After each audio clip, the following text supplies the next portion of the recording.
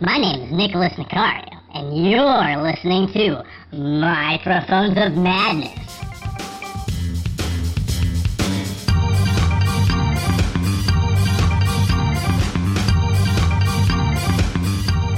Hey everybody, it's Microphones of Madness. I'm Rodney. Over there, Steve.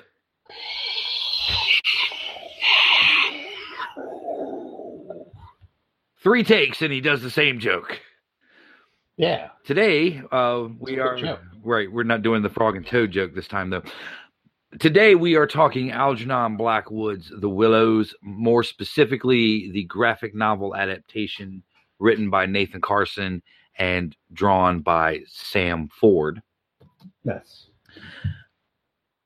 All right. So first off, I am not a fan of this particular story. Preparing for the show did not make me a fan of this particular story. Even though, and now everybody has stopped listening because The Willows is a beloved story in the canon of weird fiction. It is, and it has a lot of influence on other people actually like. And reading it and listening to it, I can see the influences. I can see, where this would lie in like the foundations. But, for me, it was really hard to get past the Hitchhiker's Guide to Europe. Beginning of it. That just kind of really made my eyes glaze over, and it's just one of those things. Now, a lot of this is circumvented in the graphic novel adaptation. Yes, they definitely float through the history of the river and traveling along the river, which takes up a big part of the beginning of this story. Mm-hmm. Is so they can contrast where the action, if you want to call it that, of the story takes place versus the kind of idyllic way down the river to that point. Right. And yeah, we kind of get this like pictorial representation of the intro, and then we get right into kind of the meaty parts of the story. I will say that part of the story, to me, set up the river as another character. Mm-hmm. Just the way it was described, every aspect of it's the Danube. For those of you who haven't read this, every aspect of this describes the Danube anthropomorphically. Yes, it's given a personality, which really helps sell what happens later on in the story. Well, it's a pretty common device amongst anyone who writes about bodies of water, and even people who work on, growing up near Baton Rouge. I'm used to people who work on the river, work offshore, people who go into the lakes and the bayous and stuff. And these places do have their own kind of personality, where climate and weather and seasonal changes all create this kind of mood and this anthropomorphic state for that particular location. I mean, hell, we call the Mississippi Old Man River. Yeah, I was just they made a famous song about it. Old Man River. There you go. Right. Brings it to a stop. So yeah, that I understand, and that part didn't really bother me. No, I thought it was clever because later on in the story, I will say it's clever because I think it's one of the earliest examples of this. It is now kind of a trope in weird fiction, but you have the unreliable narrator, and did the weird stuff that goes down, did that happen? Did it not happen? It's hard to tell, but using creating this personality for the river helps sell that it did happen. It was a weird event. Mm-hmm.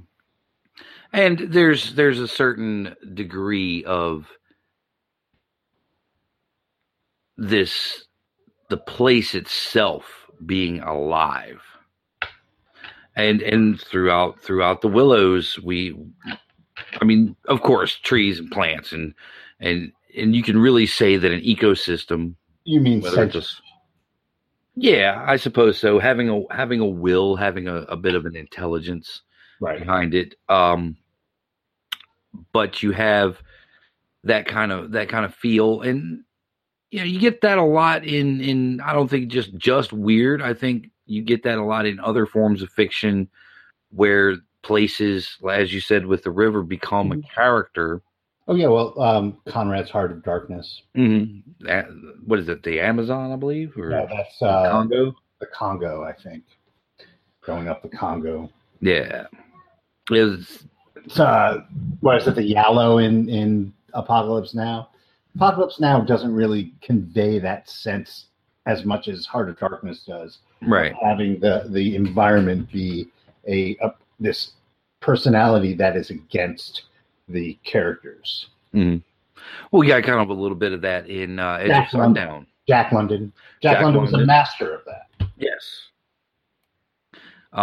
We got a little bit of that, like I said, in the end of Edge of Sundown with the buzzard, and you had that feeling of the landscape itself is out to get you.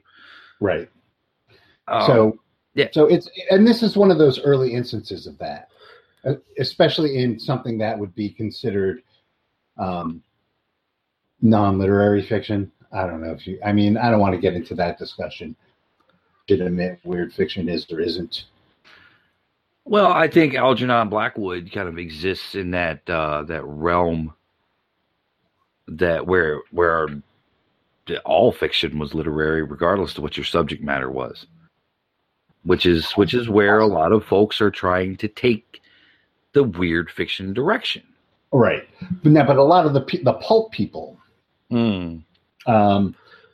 took a lot of the ideas in his stories, especially this one, and incorporated it into their own. I mean, you could see it a lot. We just spent a lot of time reading Clark Ashton Smith stories, and one of the things that I had mentioned about those is that he's really good at going from a normal to a supernatural occurrence and having that liminal phase going that you pass through. And this whole story is that liminal phase.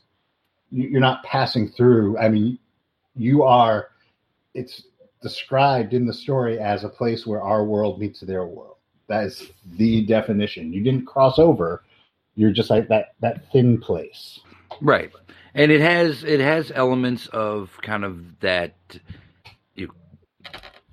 Fey world sort of. Yeah, like the dream world that Lovecraft wrote. Yeah, like the Dreamlands or the land of the Sidhe and that sort of fairy story or type of thing. You go into the forbidden part of the forest and things that are not meant for human eyes. Right. But I really found that Carson's scripting of the book really kind of upped the pacing a little bit.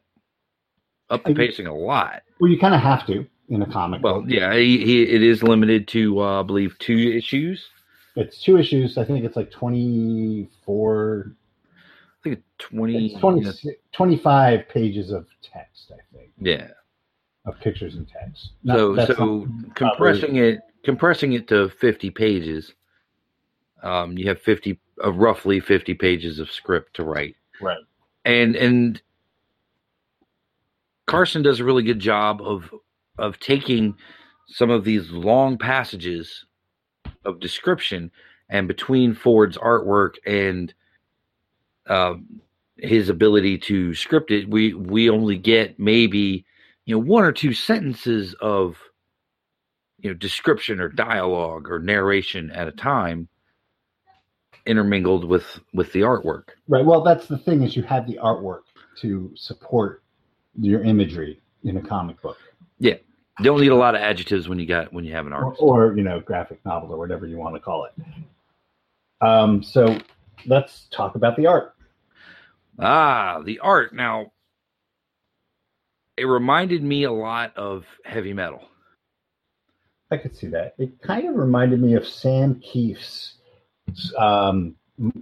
Marvel Comics Presents Wolverine run. Especially the faces. Like, especially in the beginning, they have these pictures. It's on page 4. Mm-hmm. You have these pictures of, I guess it's a projector. Yes. That bookends the page, and it just reminds me of how Keefe used to draw the tiger stuff from Wolverine. Mm-hmm. Now Ford's artwork is not extremely realistic. It's very stylized. No, which is another and called the Sam Keefe, in my opinion. Mm-hmm.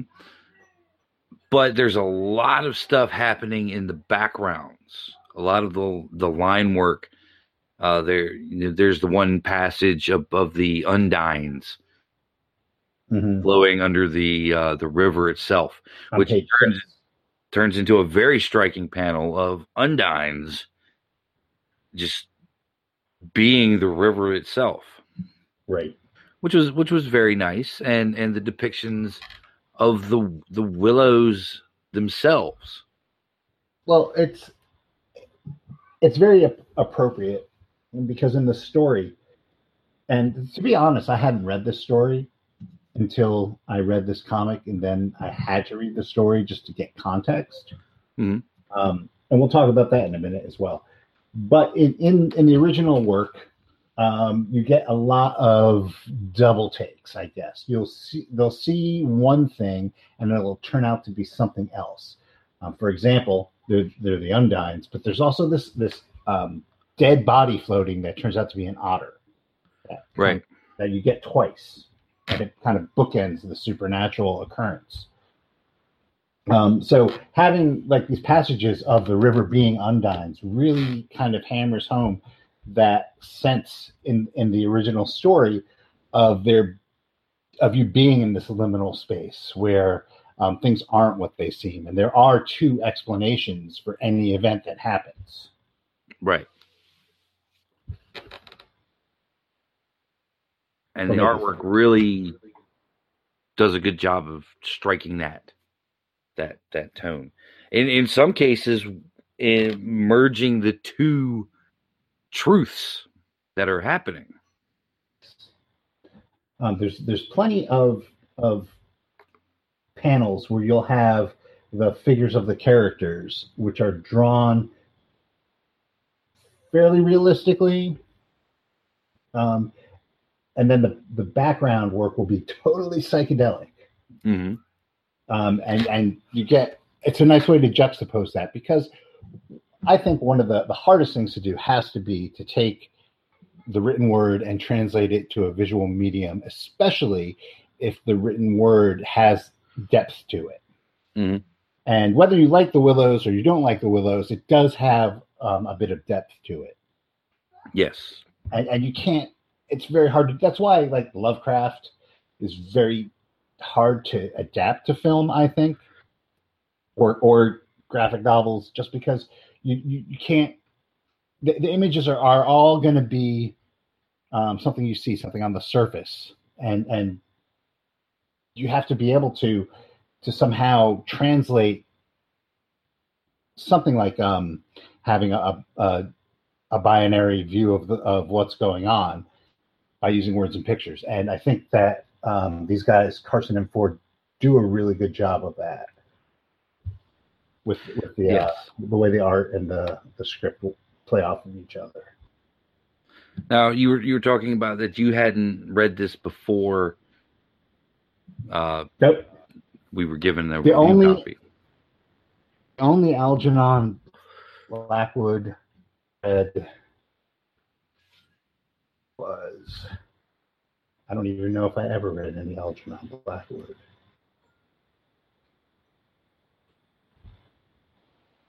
No, I had not read any. I was thinking The Great God Pan, but that's mocking. I'm surprised. I really am, because you're the one, my go-to for pretty much having read everything. Well, I guess it's just not. It's not something you could just sit down and peruse through. Right. And I have a lot of that old weird fiction. The language just it's. I have to be in the mood. Right. It's very. And it's just thick language, and I have to be in the mood to do it. And a lot of it is dry as the paper it's printed on. Yeah, and don't get me wrong. I enjoyed the story. Did I like the ending? No, but I'm not a they all lived happily ever after kind of person. Now, not having read The Willows prior to getting the book, would you say that this adaptation of The Willows would be a good introduction to Blackwood for folks who maybe haven't read any Blackwood? Yeah, well, it definitely got me to pick it up and read it. Little psychedelic art acting as a gateway drug. Right. Well, no. If I had read it and it wasn't doing its job, mm-hmm. I would not have read The Willows. I would have just come into this cold and just talked about the comic book. Right. But the comic book definitely piqued my interest enough where I felt professionalism that I should have context for it, and B, that it seemed like it was kind of a cool enough situation with the comic book that I would want to read, just to see how well of an adaptation it was, if anything else. Mm-hmm. In my mind, this is an adaptation that here we go, but we're about to lose the other half of our subscribers. Surpasses the original. Dun, dun, dun. And I've said that about a few things where an adaptation, is much more entertaining and gets the point across better for me than the original work does. Well, and I think this is a story that I need visual for, not just trying to create the world in my head. I could watch this as a filmed adaptation, and I would probably be riveted. Reading it as a graphic novel adaptation, I couldn't put it down until I was done. But reading the story, trying to listen to audio, I tried both ways for a change, just to see if I could, make it through one, and just couldn't do it. It just, Blackwood just did not grab me with this one, and that's fine, because Carson and Ford grabbed me with it. Those old weird tales, even like Poe, it's like I said, the language is thick. You have to. It's not something you can just kind of read. Mm-hmm. I like Poe, but Poe can be very tedious. Yeah, exactly. It's the style of the time, and Lovecraft tried to do it, but that's why you get people like Howard or Smith don't quite go that far with the language. Right. It's a lot more readable, I guess, to us moderns. Than like Blackwood or Machen. Actually, what I read of Machen, he doesn't really go over flowery with the language. Right. The Great God Pan was pretty like straightforward narrative. Right.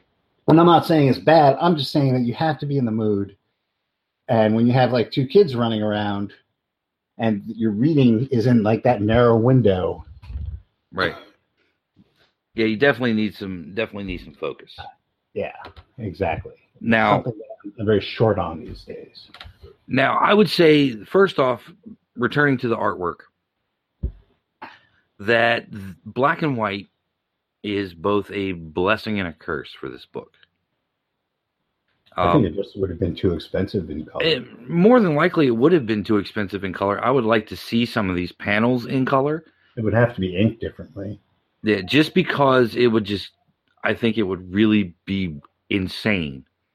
I mean, if you want to, maybe like when we put this, we can't do that. Never mind. Just the line work alone in a lot of these panels, you would have to get rid of a lot of it to put it in color. It's just too busy. Black and white is how it has to be. Possibly. Now, my biggest criticism of the project as a whole is that it is split into 2 volumes. I personally would have preferred, getting it all at once rather than half of it and then another half at a to be determined period. Because particularly when it's only like one of 2 issues, you're going to forget to make it down to the shop. Right. And it's, it's on Floating World Comics. Mm-hmm. Puts this out. So, how many comic shops are going to actually carry this? When I go next week to go pick up my poll, mm-hmm. I'll see if they have it. Right. If not, say, hey, call these guys, get it into the comic shop. Yeah. Now. Yeah, most comic book shops will be more than thrilled to special order for you because. Oh, absolutely. That's what they do. That's what they do. Now, me, I probably wouldn't pay for single issues. I would prefer just a trade that collects both issues and go from there. Just simply so I can sit there and read it all in one sitting whenever I feel like, rather than reading half, getting up, going back across the room, because that kind of takes you out of it if you have to actually physically close a book, pick up another one and start. Right. And the way this is written, the way it is drawn, it really needs to be absorbed all at once. At least that's my opinion on the subject. Well, I won't argue that. But that's the only major criticism I have. But I would think that, now this is just pure speculation, that if this does well, and I don't know like who put Carson and Ford up to this, what the plans are, but you could Weird Fiction stories, classics, and adapt them if it's going to be like this. Yeah, you could do a classics illustrated line of things like this. I mean, I know like the name of the company that does like they do longer form Lovecraft stuff, and then they did The King in Yellow as well. Yeah. Which is different. It's just a different style than this.